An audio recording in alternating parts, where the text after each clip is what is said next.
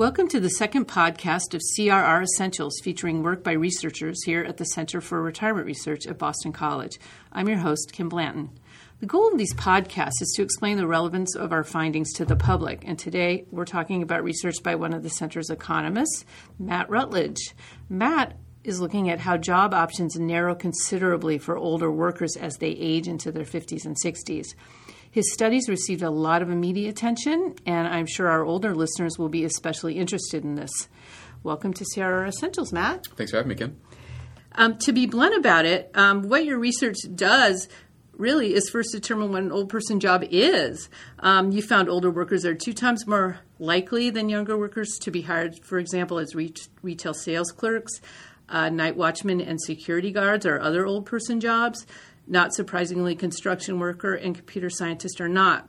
So, Matt, speaking for all the other older workers out there, I'd really like to know, how do you determine what an old person job is, and what are some other interesting examples of them? So what we were really looking for were jobs where the people that are hired into them tend to be disproportionately old. So there's going to be, you mentioned retail sales clerk is one job that is just going to have a lot of people hired, period. But the people that they tend to hire actually are much more likely to be older people than they are. That's people that are 50 and older than, say, you mentioned some of the technology jobs, which are a lot less likely to be hiring older people, or some jobs that are more physically demanding, jobs like electrician or construction worker, where you're going to be bending a lot, or you're going to be using your hands and your fine motion a lot. Those are jobs where we don't tend to see a lot of older people hired into them. That's a little bit compared different. With people in Compared what with age people range? like 35 to 49. Now, one thing I should mention is that there might be a lot of older workers that are doing those kinds of jobs, but what we were just focused on were those people that were new to the job. They were new hires by the new employers. So it's possible that you may know a lot of electricians or plumbers that have been around for a while, but they're not changing jobs quite as often.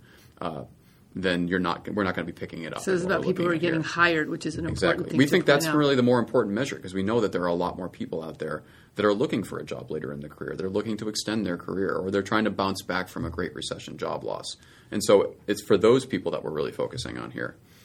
So the good news is that even though job options are narrower when workers are older, the situation has actually improved, you found, over the years, and we'll get to that in a minute. But your study is not the first one on this issue, and what have other researchers, like dating back, I think there were studies as early as the 1980s, learned? And then particularly, what have they learned about who's responsible for these limitations that older workers face? Is it the workers themselves? Is it the employers? Sure. So what we're really trying to do is update some of the research that was done in the 1980s. Robert Hutchins at Cornell was sort of the one that really pushed on the idea that there are old people jobs. And I think that was just based on observation, seeing that there's a lot of jobs like night watchman or security guard, people that are helping the crossing guards that are helping the kids across the street, or jobs that are almost more volunteer or part-time basis. That he and other researchers were observing that a lot of older people are just ending up in as a way to extend their careers, or to not fully admit they're totally retired. And so basically we want to see if that's still true. We know that the older people that are working now are a lot different than the older people back in the 1980s. They're better educated relative to those people. They're probably healthier. They're probably have a lot more to really offer employers. And so what we wanted to see was whether the same reasons that older people were sort of shunted into these jobs are still the reasons that we would see now. And so some of those reasons back in the day might have been, their lack of education or their lack of technical know-how. I don't think older workers are like that anymore. So we really wanted to see if the story had changed. So your study used a very large Census Bureau sample of workers of all ages. You divided them into two groups. We kind of, hinted at this earlier, people in their 50s and 60s. Basically, you compared them with workers between 30 and 49. You looked at occupations. And what was the purpose of having these two separate groups? Sort of how did you use them, and what did you find? Sure. So we wanted to focus just on workers that were already reached maturity. So we cut off the people that are in their 20s and in their teens that are still moving jobs a lot. We really wanted people to be sort of established in a job. Then we wanted to focus on the people in their 50s, because that's at the point that a lot of literature has said that that's the point where the job opportunities start to narrow for you. And so we wanted to see if that was still true for more recent 50-plus-year-olds, even though I don't think most of us would think of as a 52-year-old as being all that old in the labor force. We see so many 52-year-olds out there already. And so what we really wanted to see was whether there was a big difference in those two age groups. And so how did you, well, let me ask you this. It's a methodology question, but keep it simple. At the heart of your research are what you call hiring ratios. So, and you calculated these for hundreds of occupations, correct? That's right. So briefly or simply explain that hiring ratio. Sure. So what we were looking for was based on the share of the workforce that an occupation's hiring. So let's say that of all the workers that are being hired in any given year, 2% of them are going into retail sales clerk jobs. If 2% of the prime age hires are going in, and yet 4% of the older hires are going into retail sales clerk, that's something we would classify as an old person job. Basically, it's a 2-to-1 ratio. The share is twice as big for older people than it is for prime age workers. So when the ratio is over 2 for an occupation, it can be thought of as this old person job. We gave listeners a taste of some of the interesting jobs, and I found others in your study: nurses, aides, janitors, secretaries, real estate salespeople, accountants, cashiers, night watchmen, delivery drivers. That's quite a mix. Does anything seem to tie these jobs together? To some extent, some of these jobs are held on a part-time basis or sort of are allowing people to extend their retirement a little bit. But not all jobs. And some of the jobs are still a little bit more like career jobs. It's just that they'll be located in different kinds of firms, say, like the firms might be a little bit smaller, or that they might involve different tasks that these people would do. Some of the jobs are probably going to be a lot less physically demanding. Other jobs are probably going to involve less numerical ability or active learning, which some of our colleagues here at the Center for Retirement Research have suggested are the sorts of tasks that are the first to go for older workers. But other things are going to be where older workers are much more attractive to people that are doing the hiring, like higher dependability than younger workers. And so the jobs that really value those things are the ones that are going to take the chance on the older worker. And so how do these jobs differ? Is that something that you can talk about? I mean, there is quite a mix there. How do they differ from younger workers, I guess? So the younger workers are going to be the ones that are likely to be going into the physically demanding jobs, the ones that are going to be involved sort of keeping up with technology, or the ones that are going to involve a lot of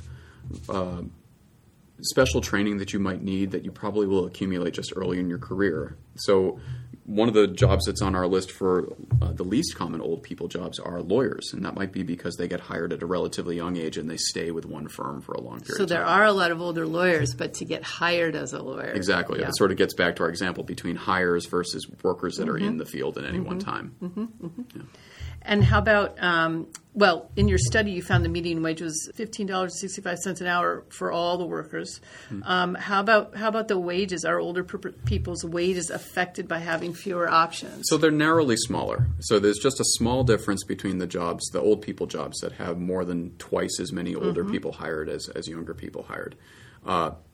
Their jobs do pay a little bit less. But it turns out that most of the difference in how they're paid isn't because they're hiring older people. It turns out it's because of all the different factors that we can account for. Once we account for those factors, there really isn't much of a difference in the factors being what? Things like the tasks that they would be doing, the part-time hours versus full-time hours, whether they're offered pensions or health and insurance benefit. Basically, once we're comparing apples to apples in terms of the jobs that they're hired into, it really doesn't look like the wages are all that different. So does that mean if a young person and an old person is hired into the same job, their wages are going to be somewhat equivalent? No, actually what we're doing with wages is just saying the measure that we care about is the wages for all people. And so we want to see, is it better paying jobs for all people or lower paying jobs for all people that tend to be the ones that hire older people? And it seems like it's about the same, actually. Okay. So people listening who are in their early 50s, which is the youngest of the three groups that you analyze, will be relieved to hear that they are not considered old yet when it comes to the labor market. Tell us what you found in their case in terms of their wages and other things. So what we were looking for was splitting the older group up into people that are 50 to 54, 55 to 59, and then 60 to 64. And really trying to identify the point at which people really do get old. When do your opportunities narrow a lot? And it turns out it's not in your 50s. Basically, the people in their 50 to 54 range that were shunted into older people jobs really didn't look. It was just a small percentage of them actually did so.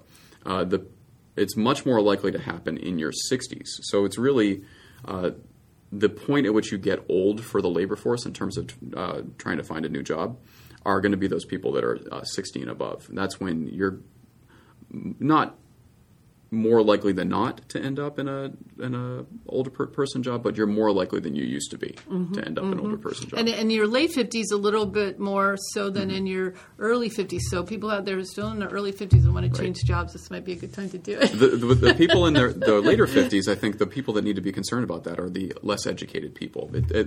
Some of the measures we looked at in our paper suggest that the point at which your job opportunities start to narrow is a little sooner for less educated men in particular. It's not as much of a concern for less educated women, though. Less educated men are really where the concerns are in the late 50s. Almost everybody else seems to be in their 60s. So we've established that job options narrow, but we haven't discussed what is actually one of your most important findings, which is that things do seem to have improved for older workers since the 1990s. So tell us about that. So it turns out it's almost an across-the-board improvement. So all of the measures that we've discussed when we looked at them in the 1990s. And this is even in the midst of a really great economic time in terms of the job market. And people were finding jobs left and right, and the jobless spells were really low. Around the high-tech boom. Yep, and this was it was during the boom, so people were being paid really well. The opportunities back then were a lot more limited for people in their late 50s and early 60s than they are now. So more recent groups of older people have come along, and because they don't have this disadvantage in their education, and because they don't have this disadvantage in their technical know-how, maybe because they've been changing jobs a lot more, or maybe because it's the older people themselves. A couple decades ago. That's right. Yep. Compared to people that were older a few decades ago, and maybe it's because more of their colleagues are actually doing the hiring, so they're more favorably disposed towards those older workers themselves. It just seems like the opportunities are staying open for older people a lot longer than they used to be. And women are benefiting from this educational change. The more college-educated baby boomers went to college, right? That's right. Compared to, say, a couple generation ago. Yeah, they're the real beneficiaries of there, just because of how much they've caught up in terms of experience and education and just sort of knowing how to manipulate or how to work their way through the job market. It seems pretty obvious why this issue matters to individual workers. We've been talking about it in those terms, and how easy it is for them to find new employment.